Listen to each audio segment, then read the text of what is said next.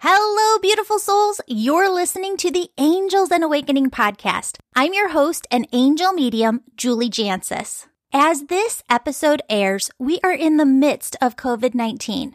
Friends, this is tough stuff. There is discomfort and frustration for some, loss and grief for others. And while we're not here to minimize anyone's pain, in the midst of all of it, there is also beauty, love, grace, and compassion in the coming together, kind actions, and rebuilding. We can all see so clearly now that what impacts just one person on one side of the world can impact everyone everywhere. We feel oneness and empathy for one another like never before. This is a massive shift, a global awakening. Allow it to shift and awaken you. Know that as you do, we're here for you, to pray with you, to share your stories, to shine some light, and to help in any way we can as you heal. If you'd like to work one-on-one with me, book a distance session, or take the Angel Reiki School online to develop your own unique spiritual gifts. If you want to hear, feel, and connect with your personal angels more clearly, take my online Angel Communication e-course. Your angels want me to tell you that you're going to be okay. They want you to put together your own spirit team here on Earth, a team of people and resources who can help you in every area where you need support. And we hope that you'll make us a part of your earthbound spirit team. Thank you for being here. Thank you for letting us be part of your healing journey. Now let's dive into the show. Hello, everyone. Welcome back to the show. We're here with author Dr. Diane Hennessy. She is the author of The ESP Enigma. And I am so looking forward to our conversation today. Thank you for being on the show, Dr. Diane. Thank you. It's a pleasure. Yeah. So let's talk about this and let's break this down because our listeners are used to us talking about hearing from the other side. What is the difference between ESP and psychic abilities, mediumship abilities? Can you kind of break that down for us of what you've found? Well, I've been very interested in mediumship, and that it's not listed as one of the primary psychic phenomena that's investigated by parapsychologists, but it is investigated by parapsychologists. And the difference between psychic abilities and mediumship is that if you assume that mediumship is more than just someone being able to read the mind of the person who's grieving, let's say, who's coming to them for contact with their loved one, if somebody's telepathic or can has psychometry, which is an ability to touch things and then actually sort of go back in space-time to the place where that object was and see what happened. So, somebody who's got psychometry is able to take an object from a murder scene, let's say, and touch it and then get a download of all this information. And so what's different with mediumship is that implies more. It takes it to another level because it implies, if it's not just a psychic ability, it implies that there really is something that after this life, that the soul can continue on. That's kind of one of the premises behind mediumship, as opposed to just being able to, spin a fantasy that you're going to buy into because I can otherwise access other kinds of information. And so is there the ability to read minds? Because that is one of the biggest questions I think people have is, okay, well, when you're tapping into this energy and let's say a person has both parents on the other side, are you just reading their mind of that information, or are you really tapping into the other side?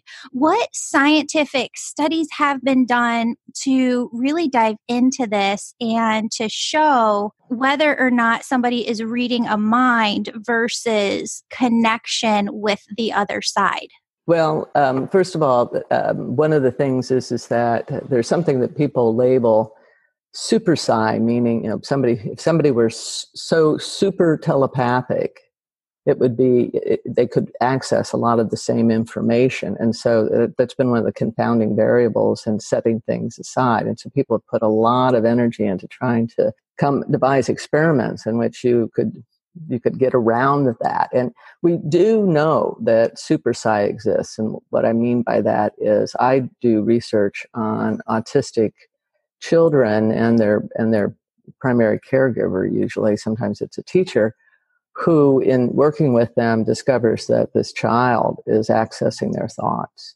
And so I've actually done controlled research trials on that. And these kids are, astoundingly accurate. And so they really suggest that this phenomenon that gets labeled sort of super psi really can exist. And because most telepathy experiments have, it may be at best a 60% over what would be expected chance. It's not like something that just knocks you right over. Yet at the same time, it's compelling evidence. And so that's why I started working with these autistic savants, because I felt like we really need to see if someone has that ability. And the reason why I chose autistic savants is because they have these extraordinary abilities to access information that we don't understand how they do it. They are extraordinary. People who can solve mathematics problems, complicated mathematics problems, who never learned how to do math, or who can read and speak multiple languages without ever having been exposed to them. How do they have this information?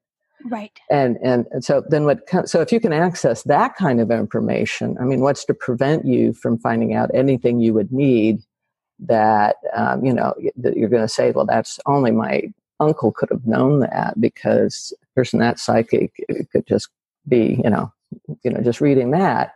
If you think about it being that maybe being psychic is that what you're doing is you're navigating space-time.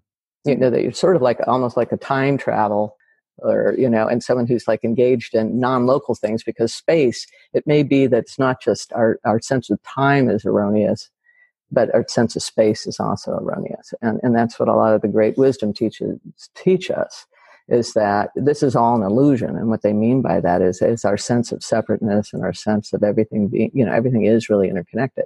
Yeah. So that's that's that one argument. But there have been people who've tried to get around that. And what they've done is they've come up with experiments where you would have to have more than one spirit from the other side providing a piece of the puzzle of information. So for example, 3 scientists who are parapsychologists make a pact that they will, that they will try to find someone they can all communicate with after they die. And they each have a piece of this puzzle. Okay. And nobody knows about it except for them. And each of them doesn't know the other piece of puzzle. The puzzle. Right. Wow. Right. And so then you have somebody who's a medium access all 3 and give you something like that. That's wow, because that's not just reading one mind, or, that becomes a much more difficult thing to explain by just super psi. An easier explanation is to say, maybe there really is this thing where consciousness continues to exist and beyond the death of the body. And so those experiments have actually been done, and the details are out there, and but they're not as important as just understanding the kind of experiments that have been thought through, because it really is a confounding variable. That is so fascinating that it would be structured that way and all come together that way. What's interesting is how you talk about time and space, because I call it's not like time travel. It's like skipping time. You can skip to the future. You can skip to the past. And it almost feels in a way, and this happens all the time in every session, because as I work with clients, I see their whole spirit team on the other side, angels, guides, and loved ones, how they really are a collective force over there helping guide us, direct us, protect us. And what happens so often is they'll skip time back into the past or into the future, But when they do this, it feels almost like that Christmas Story where Ebenezer Scrooge takes him into the past and he's showing him, and you can almost look at it from outside the window and see what's happening. You can see it all playing out. And I get this so deeply. I wish I could just kind of allow people to be in my mind sometimes, just for a moment, to feel how the other side perceives time. And I haven't thought about it as space, perhaps, but that's really interesting too, because they said it's not something that our brains are able to comprehend, right? I mean, we just are linear beings within the capacity of our consciousness that we are at right now. But on the other side, it's not that way. It's all one. And it's almost as if you had a bubble that you hold and everything's happening all at once. And that's actually how they describe pretty much the highest level of consciousness or heaven per se, is that everything is all one over there. And it's not like, because I'll have people say, when I try and describe this and I go into conversation, they'll say, but I don't want to go to that level and not be with the people I love. And they laugh at that and they chuckle at that because they said, you're with everybody all at once. Right. Exactly. And that's the thing, is that there's this confluence of what spiritual teachings tell us. A lot of the Eastern traditions, they say everything is all one. And people who achieve these mystical states will describe it as realizing there is no separation. Everything is all one. And then there's also, mathematics, and physics, which is leading us towards starting to think about things that way as well. Just seeing how there was an experiment in physics that was done in which you had, and it started out as just a mind experiment, a thought experiment, just like what Einstein would do would be thought experiments. And they've since proven it. And what it is that if you have let's say you have two electrons that are paired with one another in a state that we call entanglement, and you do something to one of the electrons to change its characteristics, change the spin, and simultaneously the other one will undergo a complementary shift so that they're still complementary to one another. And they can be light years away. And so then you have to go, well, how is that possible? Because nothing can travel faster than light. And this is happening simultaneously. And so then it was realized, and physics has since gone to this position, although it's hard for our mind to grapple what that really means. But it's gone to this position of, and I have this idea about it too, is that they really are never separated in the first place. That's the only way that I think you can explain non-locality. And if you think about there being multiple dimensions, but that we, because of our sensory system, can only perceive three physical dimensions, and most of us only perceive time as moving forward, then we're kind of locked into a relationship with space-time that's almost like just the linearity of a movie reel. Yeah. In which you're not allowed to rewind it. You can just go this way. Right. But then you do have these phenomena that like future memory, in which people get as vivid of an experience of the future as people who have flashbacks have a vivid reliving of the past. Yeah. And then the future comes, and then they experience it again, and they know exactly what's going to happen next.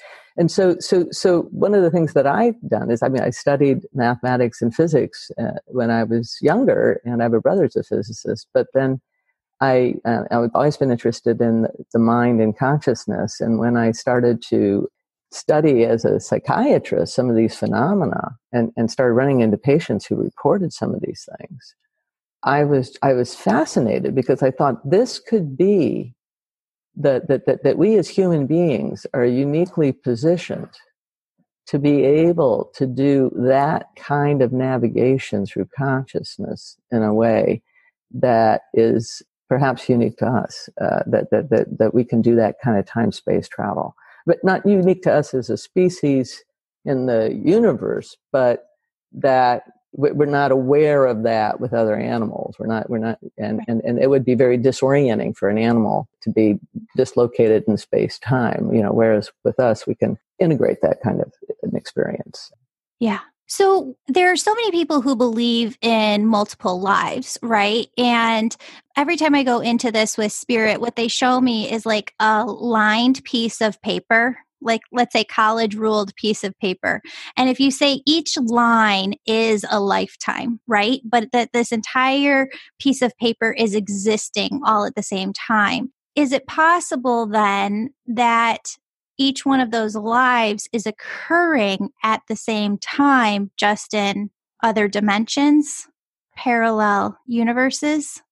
Yeah, I think that that's quite possible. I mean, because it's really hard to think of a mechanism by which you could have a soul express itself in one lifetime and then go into some kind of dormancy, and then pop up somewhere else Yeah. in a totally different, culture, different language, different time period. Everything is different.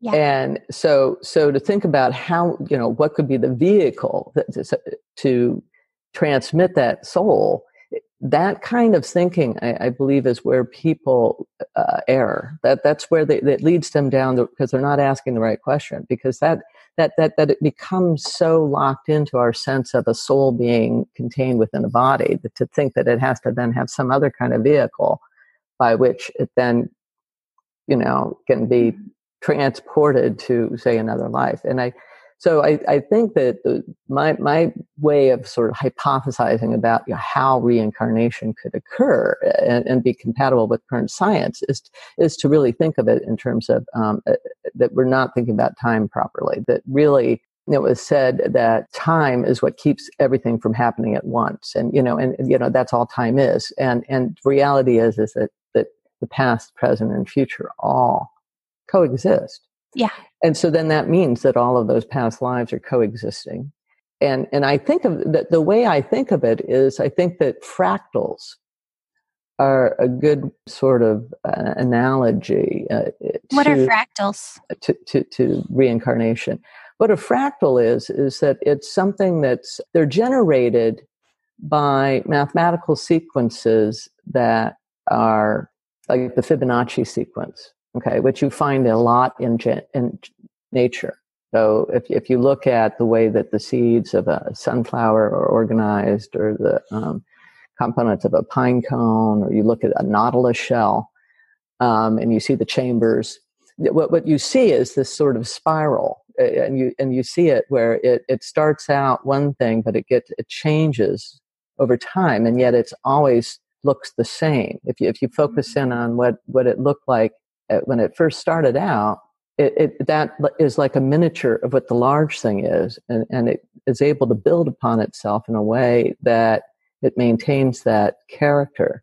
And so if you look at if you look up fractals, you'll see what I mean by the idea that, so if you think of the first life, if you think of time as being something that really is, it's not from here to there, but you think of it as all being at once, and then you're looking at a visual, that the spatial representation, and you're seeing that it's the same thing, only it's transforming through time, it's spiraling, it's evolving, and so although the past, present, and future all coexist, it's also, there's been an evolution from one to the other, and it's that evolution and that change that makes this time such a compelling concept for us. Because if I'm sitting at somewhere where I'm not having much of a change in what I'm looking at, time passes differently because I'm not having something that's changing in front of me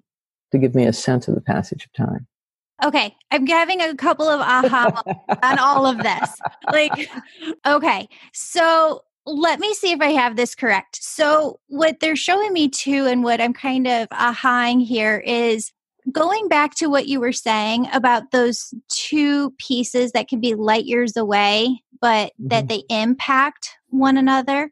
So if it is true that we're having all of these lifetimes simultaneously, then does it relate back to those two things that are impacting each other, from light years apart? Like what I'm doing in this lifetime, is that impacting what's happening in all of the other lifetimes that are living parallel to this one? Does that make sense? No, that's an interesting question. I mean, the whole idea of, impact implies causality. Okay. And so in the double slit experiment, and in these, and in the one that I just described about the entanglement of two electrons. Okay. I mean, there are these things that are teaching us that our concept of cause and effect it's hard to separate from consciousness itself. So when you do the double slit experiment, let me explain that. Yeah. What happens is that if you're shooting electrons, let's say, or light particles towards two slits that are separated, if you are not recording and you're shooting them, and it only can go through one or the other, okay, because it's a particle. If that's with the concept. If it's a particle, it would only go through one or the other. If it's a wave, it'll go through both simultaneously. And what they found is that if you weren't measuring it, if you weren't observing it, then it acted like a wave, and it would go through both slits simultaneously, and it would create a wave interference pattern on the measuring thing in the back. But if you watched it, it would choose one or the other. So what you have is this relationship with everything that is, consciousness is interacting with this whole world. Okay. So if you're saying, do you impact something, through your consciousness in this lifetime, okay, conceivably, because your consciousness is that powerful. But we don't know that it's not just that everything is interconnected, and it may be that they're not really separate. Okay. And if they're not, and if you're not really separate, then it's more like consciousness is distributed rather than it being here affecting that. It's more like it's distributed in each one of those lifetimes. So that experiment that you were talking about, does that kind of bring up the question about free will? Like, do we have free will? I really do believe that we have free will, but I believe that free will is locked into what we call the present. So it's in the moment that we exercise our free will. Okay. Mm-hmm. And if the future already exists, okay, then that gets you into that, well, was it predetermined? Right. But you have to realize that that there still is. It's sort of like having it's like by definition that the present is like the center of the black hole. It's where that creativity occurs from, and everything kind of comes out of that.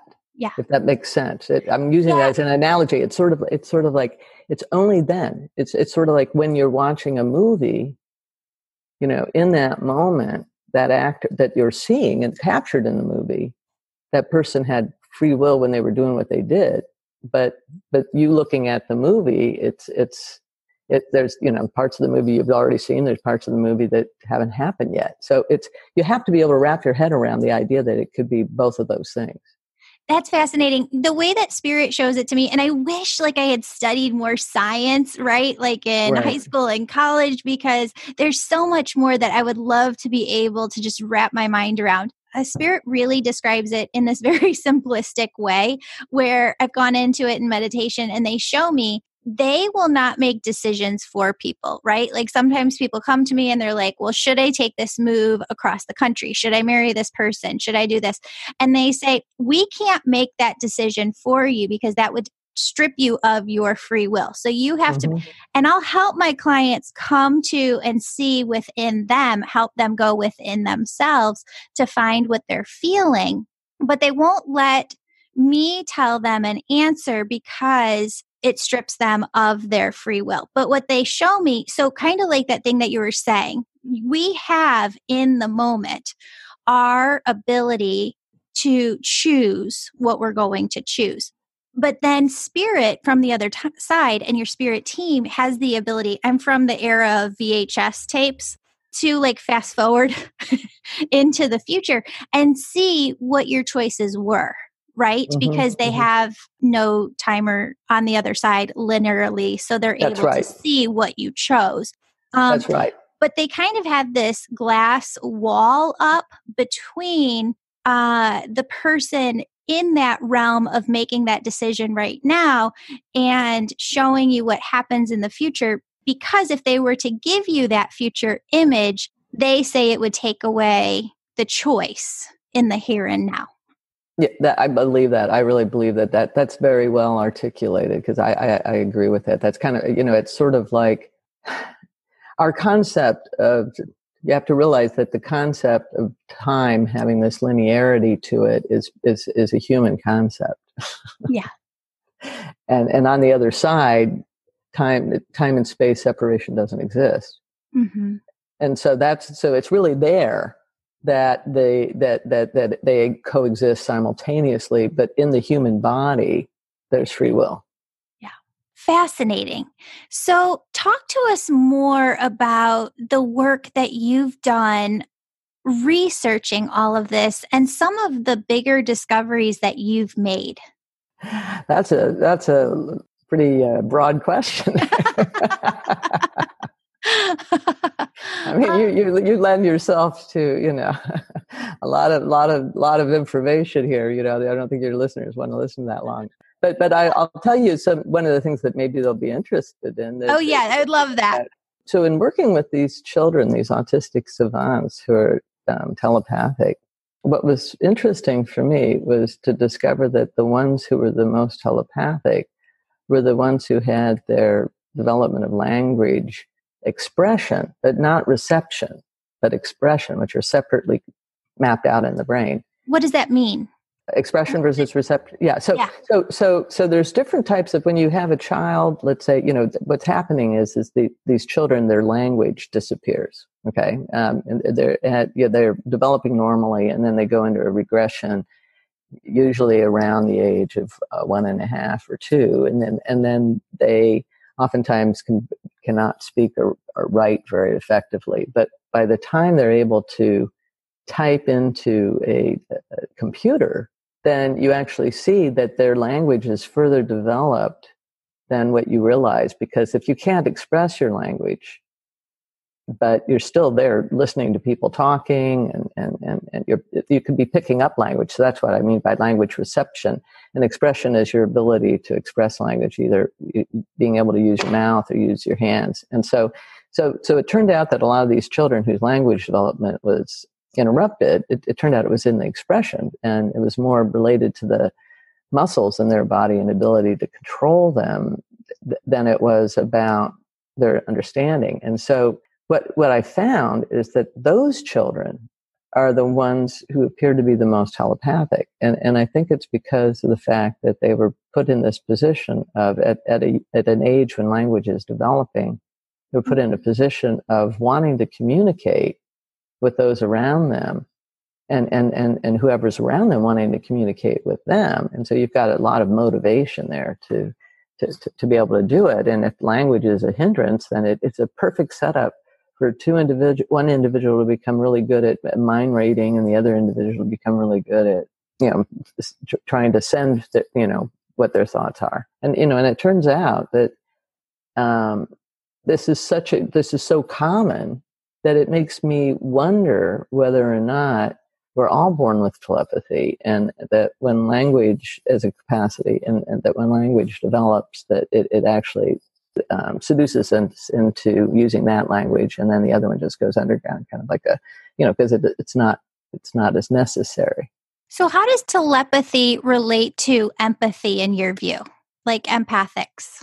So telepathy in general, and empath, they share that root word of path. Okay. And path, relates to, feelings. Okay. And so the empath, is able to feel the feelings of someone else. I think that you get into some kind of limbic resonance with them. You basically are, if they're anxious, you start to feel it in your body. Let's say I'm a strong empath. That's what happens to me, is that I can tell how somebody's doing by just what it is like to be in the same room with them.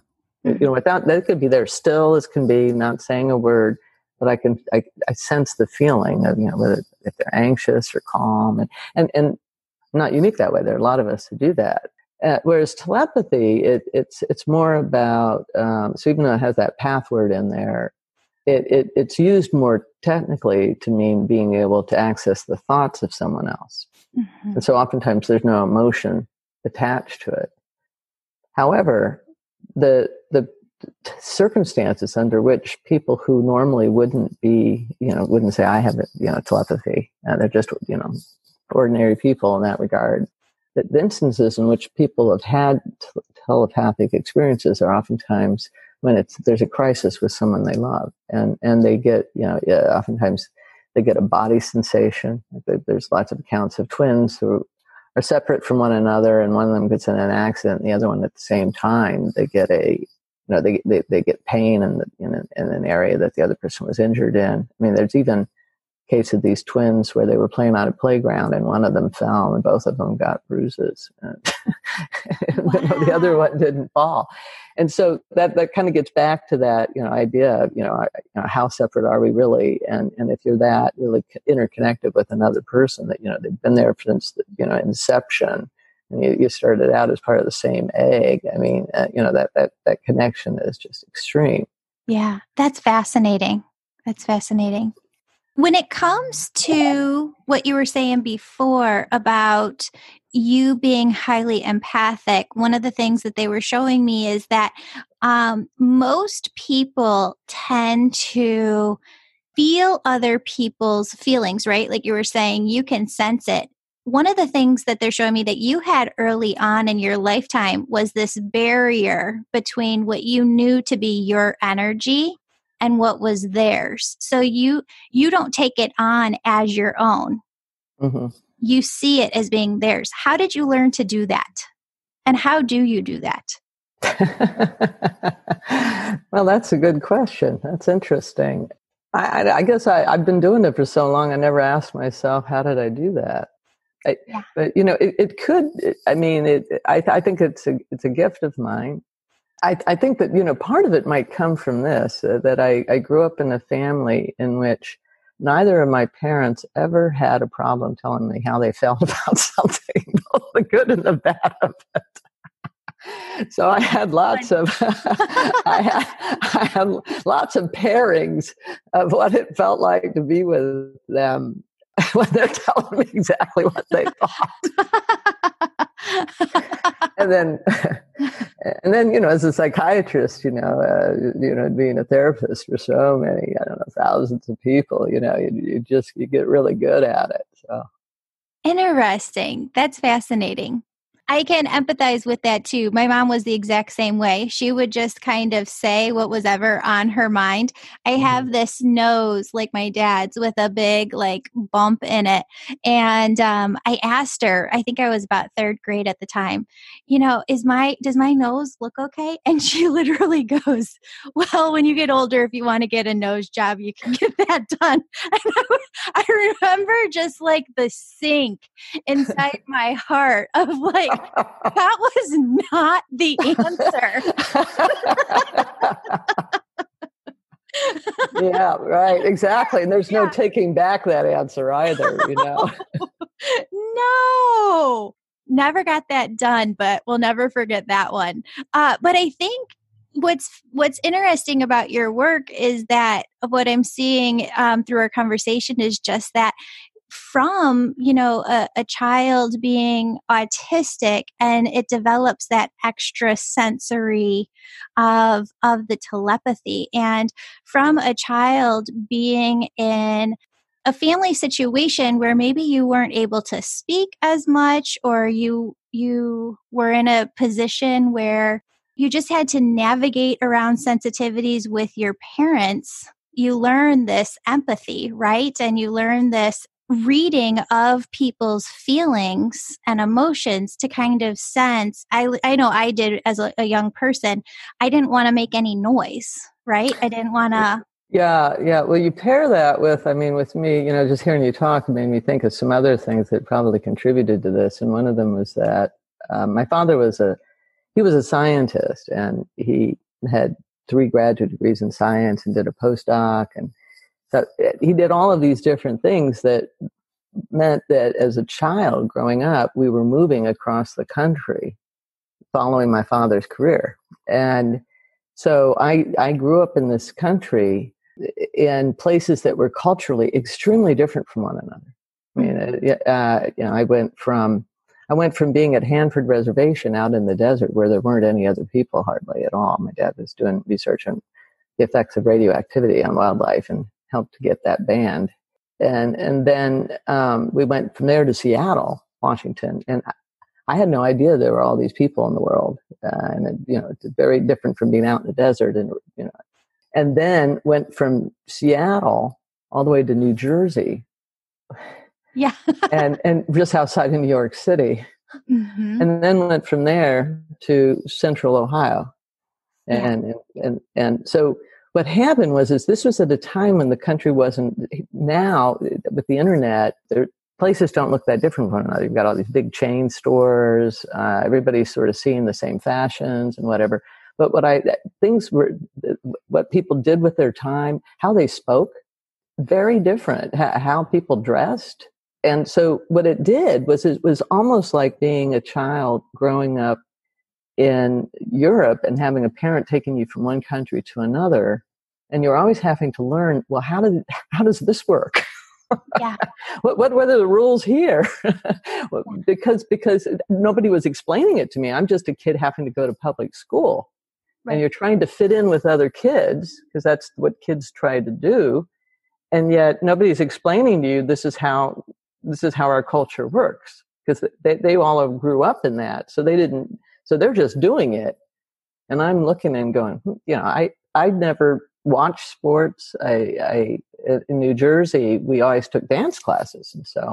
And then we moved to Ohio in 6th grade, and they just assumed you knew how to play dodgeball, field hockey, basketball. Yeah. And I was just assigned on these teams, and nobody ever explained to me what the rules were, what we're doing. So I had, not just at home, that kind of seeing things paired, but I was put in this position of trying to figure things out in a way and it puts you in a more observer stance. Yeah. And when you're in that observer stance, you can gain deeper insight into things than you do if you're caught up in it. That's really fascinating. I hadn't thought about it that way, but we moved a lot as a child as well. And that really puts a lot of it into perspective. Because my mom's always said that I'm an extrovert, but I love being at home. This quarantine thing, I could do it all the time. Mm-hmm. That's interesting. And I actually have this vivid memory, which kind of takes me to my next point, but mixes in with the moving. I have this memory of walking home from middle school one day, and we knew that we were going to be moving from Virginia to Louisiana. And I looked across the street, and this kid was wearing this Bulls coat back in the 90s when the Bulls were all the rage. And this voice inside me, which now I recognize the difference between my ego mind and my intuition, which is really spirit talking through me. The voice said, "You're going to be moving to Chicago." And I go, "No, we're moving to Louisiana." And instead of moving to Louisiana, there were some shakeups, and we did end up moving to Chicago. And it all happened just very quickly. What is that? I know that it is spirit, but how have you studied it as a scientist? Everybody has it. Everybody has this intuitive sense. What do you know about it scientifically, though? This intuitive voice that tells us things. That's a good question. And it's kind of a hard thing to study scientifically, really. One of the things that I like about having become a physician I still practice on a part-time basis, and but I've been a doctor for since 1983. That's when I graduated from medical school. So it's a long time of being a doctor. And one of the reasons why I like being a doctor was that in medicine, there's a tradition of science being advanced through case studies, whereas, I mean, a lot of science, when people think of science, they think of the hard sciences, and I've done that too. I mean, when you're in a chemistry lab or a biology lab, and you're having to measure things and observe them, and blah blah blah blah blah. But it's also an act of observation when you are a doctor working with patients who are telling you their stories, and so I'd say that what's informed my sense of intuition as a scientist has been really more through my practice as a doctor. And really sort of examining it, so from my own experience of it, because I'm very intuitive as well. I mean, I wouldn't hang a shingle saying I'm a psychic, but I am very intuitive, and so paying attention to that inner process, and a lot of when people first started studying consciousness, I mean, how they were studying it was through studying their own mind. And that's what a lot of people who study these Eastern traditions, I mean, they're studying their own experience of consciousness. And so in working with patients, I've really kind of observed how intuition works.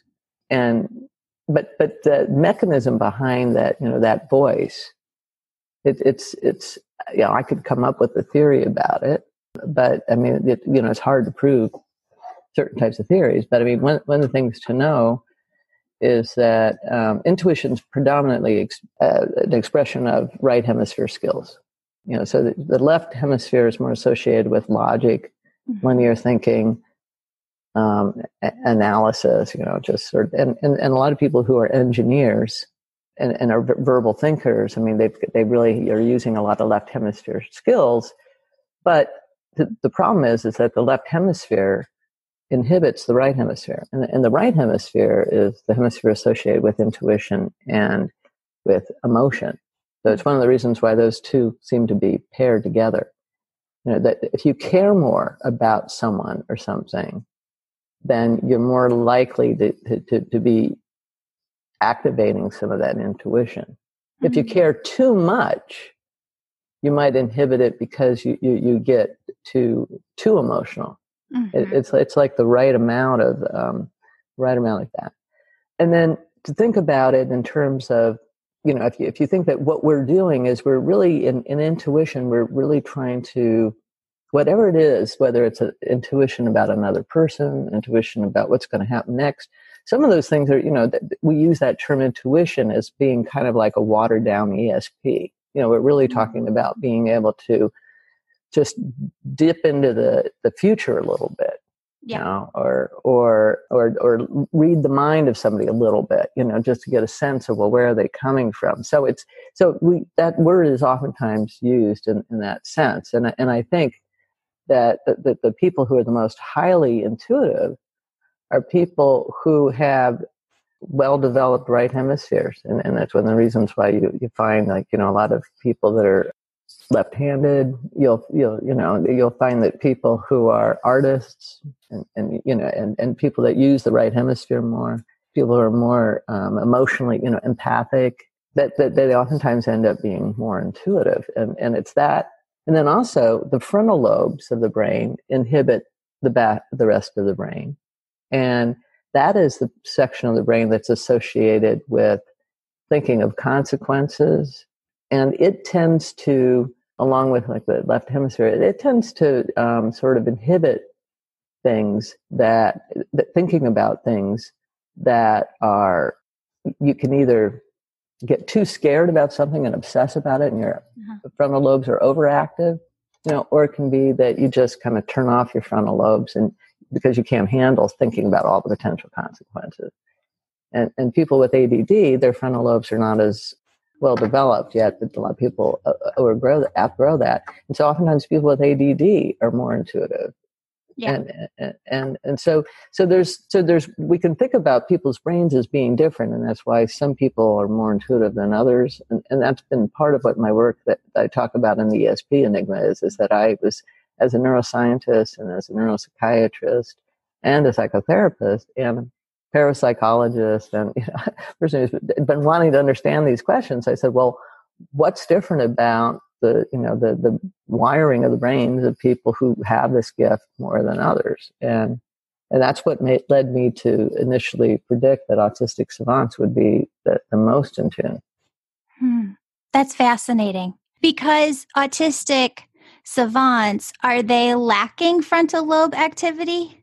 So all children, and this is why I'm studying children. All children have, if they're under their teenage years, and their brain hasn't gone through all the myelination of the frontal lobes to the rest of the brain.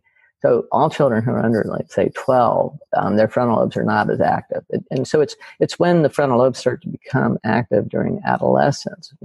That's you start to see adolescents questioning things and going, well, why is it this way or whatever? Because, interesting. But they also have better, they can have better impulse control. Whereas a younger child, it can be harder for them to control their impulses. So that's why I'm looking at children. And then why autistic children is that autism is a condition in which usually the left hemisphere is compromised in some way. That's the hemisphere we usually associate with language. And so that's more compromised. And if you look at a lot of savant skills, they're right hemisphere skills. Mm-hmm.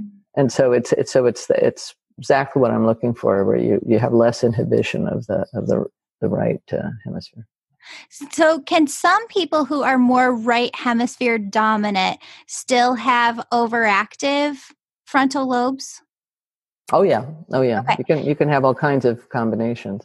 Oh, interesting. So I am definitely more right hemisphere dominant, and I was diagnosed as ADHD, which I always thought was like you're running around touching everything. But for me, it's not. Like, for me, I can hyper focus on one thing, but not see anything else, and just see all the components of this one big thing and how to get it done, but then laser focus on that.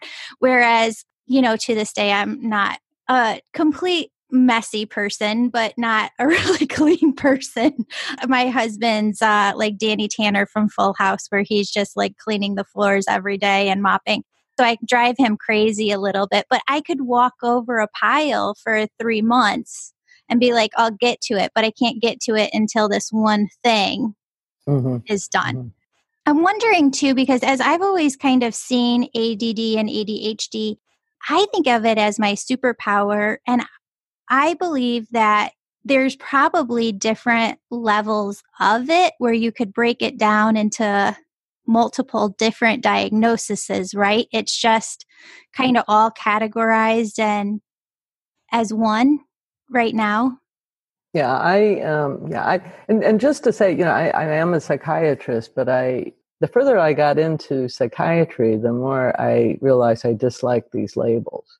Yeah, it's what it's doing is it's trying to mold everybody into a particular way that your brain works, and we're wired differently, and there's a place for everybody. I really don't think that people would be born with what we call ADD, which is less developed frontal lobes, if there wasn't some way in which then there's a benefit to that. I mean, that's what I've seen over and over again is that, and that's what these autistic children are teaching us, is that you can have what we label as deficits in one area, but oftentimes then the people have all of these other abilities. There are just so many people who've had ADD who are just brilliant artists and whatnot, and because our educational system puts such a heavy load of left brain oriented material in front of kids, right? Then the ones who are more right hemisphere oriented, they oftentimes develop really poor self-esteem, thinking that they're stupid, or they may even get labeled that. And it's not that; it's that their brains work differently. Yeah. And the problem is everybody just getting cookie cutter railroaded into the same curriculum. Mm-hmm. That's beautiful. Thank you so much for saying that, because that's what I felt for so long. I think it's such a powerful message because as you look at it, I mean, can you say, or is there any data on that to say, well, 50% of the population have less frontal lobe activity? Is it like half and half? People are more less frontal lobe activity and 50% are highly active frontal lobe? It's hard to say what the exact numbers are. But and the other thing is, back to when you were talking about that you had ADHD, but you weren't hyperactive, and that's a misnomer. This idea that you have to be hyperactive. I mean, that's the difference between ADD and HDHD. That H stands for the hyperactivity thing. But also, girls who have ADD tend to be different than boys who have ADD. A lot of girls aren't so hyperactive. So it's kind of a combination. It's more boys that are that hyperactive. Girls tend to have more of what gets considered more of a dreamy kind of ADD, where they're just kind of drifting off into some fantasy or something.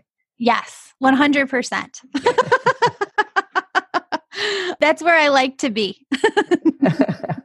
Uh-huh.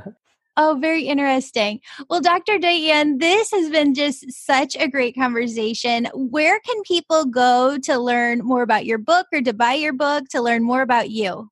Okay. I invite them to come to my website, and I have copies of my book. They can order them from me, contact me through my website. And the website is DrDianeHennacy.com. So it's DrDianeHennessy.com.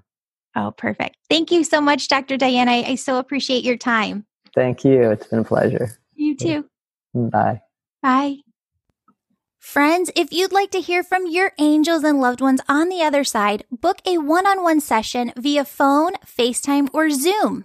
You can also work with me one-on-one when you register to take the Angel Reiki School online to develop and use your own unique spiritual gifts. If you're just looking to be able to connect with your own personal angels, the Angel Communication online course will teach you how to hear, feel, and connect with your personal angels more clearly.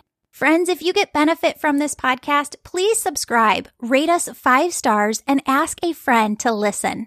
Don't forget to look in the show notes to see the winner of this month's free drawing.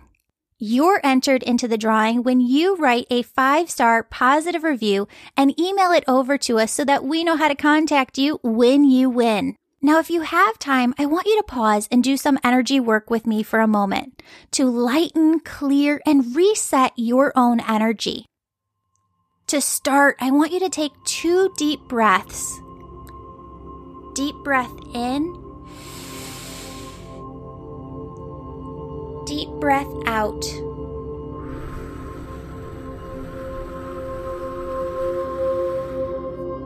Deep breath in.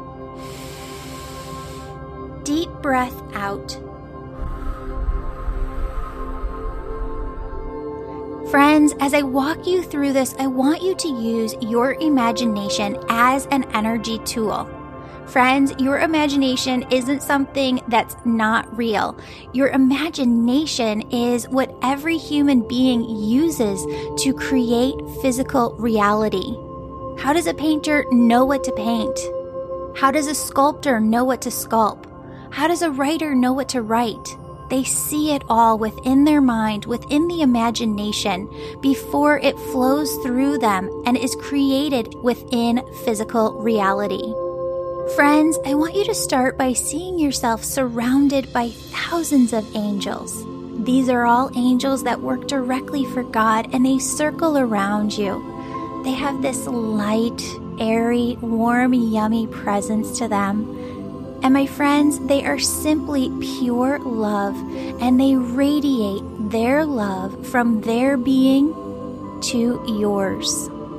I want you to take a moment to just breathe deeply in and out as you see and feel the presence of all of these angels surrounding you, sending their love and light energy to you.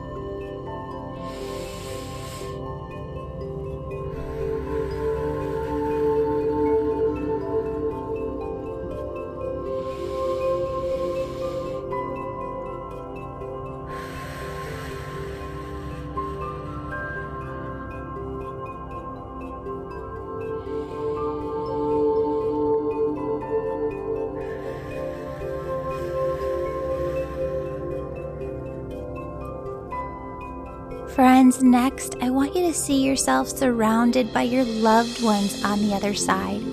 Your angels haven't gone anywhere. They're still right there, but now steps in your loved ones on the other side. Greet them, welcome them. Take a moment within your imagination to give them the biggest hug and kiss.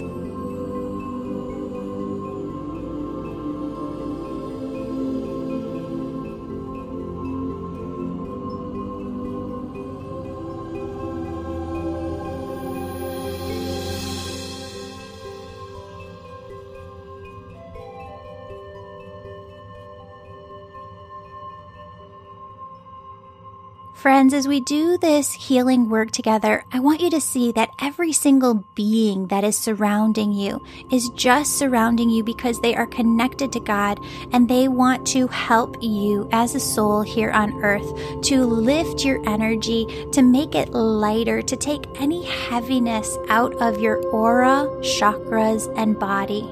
In order for them to help you with this, what I want you to do is voice to them, see yourself in your imagination, telling your angels, your loved ones on the other side, God energy, of course, is there too. Tell them what you are afraid of.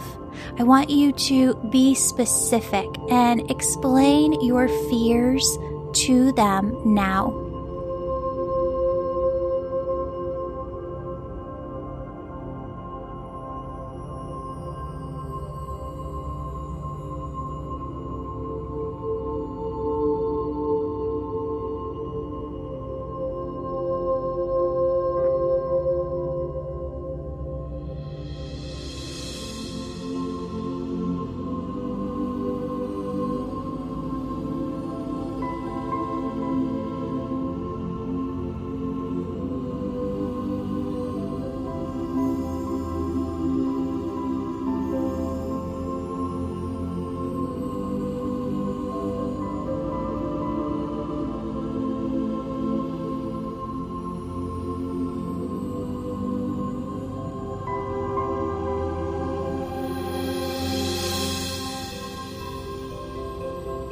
Now, friends, I want you to see your loved ones and angels on the other side comforting you, holding you, wiping away your tears.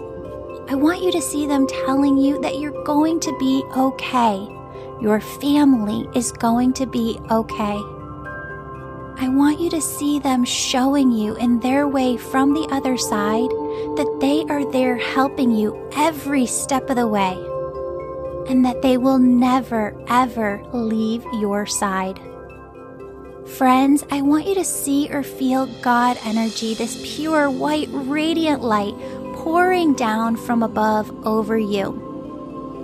And as you feel this pure love and light, this gentle waterfall just pouring over your head, filling your body, filling your auric field to the outside of you, filling every inch of your being around you. I want you to feel that as this light energy comes in, the highest vibration that is, as it gently pours into your being, I want you to feel how all the heaviness within you just releases. With the snap of your finger, God takes every ounce of heavy, low vibrational energy within you, and with that snap of the finger, God turns all of it into the highest vibration, love, light energy. Friends, I want you to imagine within your imagination your DNA strand. Now, the way that Spirit shows me the DNA and what it looks like is if you could imagine that double helix, and that within that double helix are millions or billions of doors and windows. And those doors and windows open and close. And as they do, some serve your highest health and good, some do not.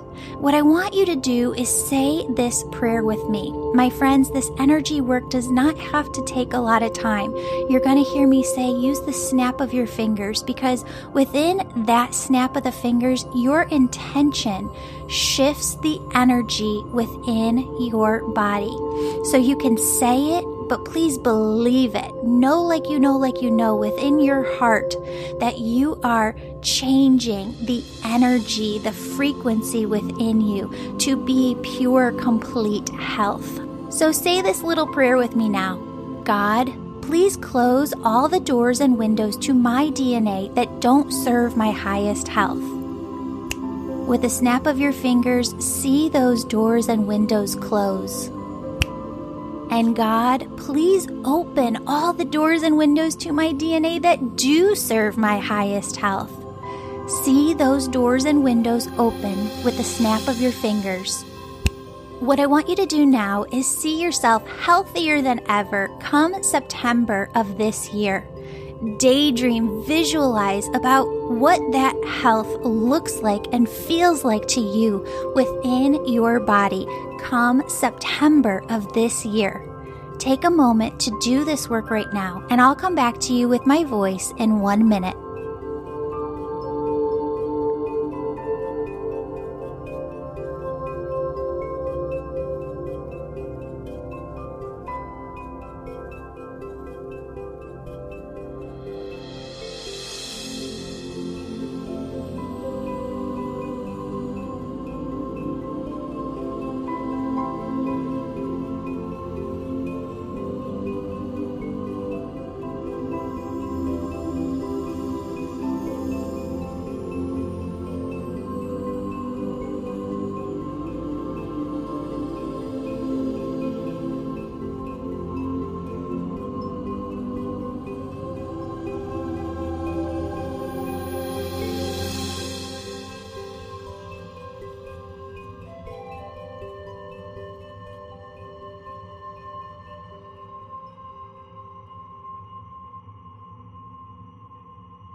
Friends, I want you to believe like you believe that you, your family, your friends, you are protected.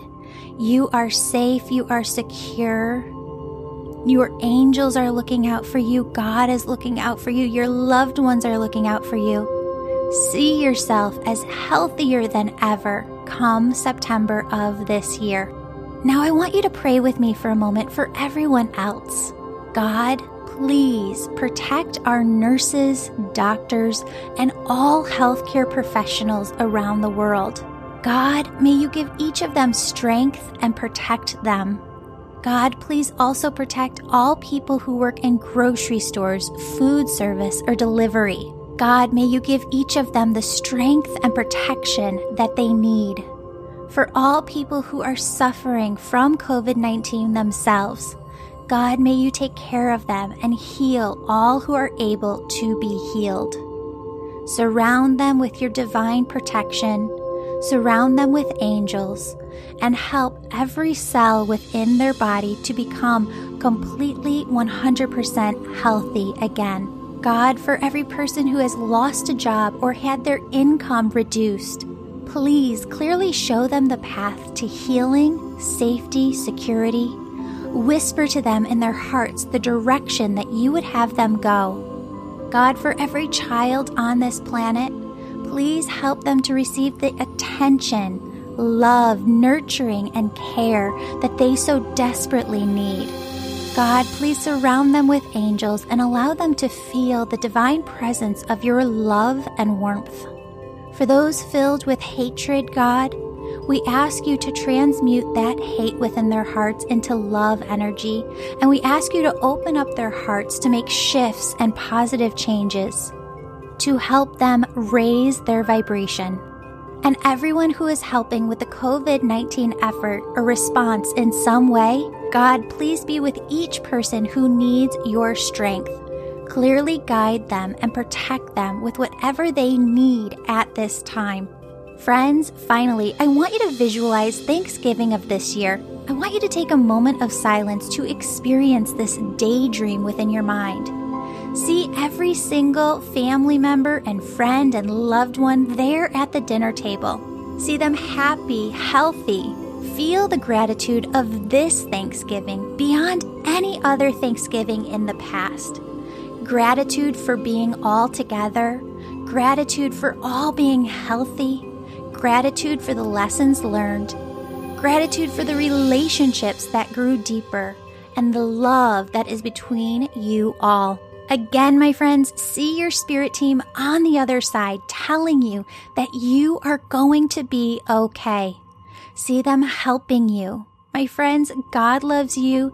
Your spirit team loves you. I love you. Open up your heart like French doors to all of the unexpected blessings that they're trying to bring into your life right now. May you go forth with your day feeling lighter and living in the high vibration that is God. Go forth in your day surrounded by angels and your spirit team on the other side protecting you. Allow yourself to just be. Allow yourself to live in the high vibrational frequency that is God and carry it with you throughout your day. Friends, I have to have a disclaimer at the end. This podcast is to educate, inspire, and entertain you on your personal journey towards health and happiness. It is not intended to replace care best provided by qualified professionals, and it is not a substitute for medical advice, diagnosis, or treatment.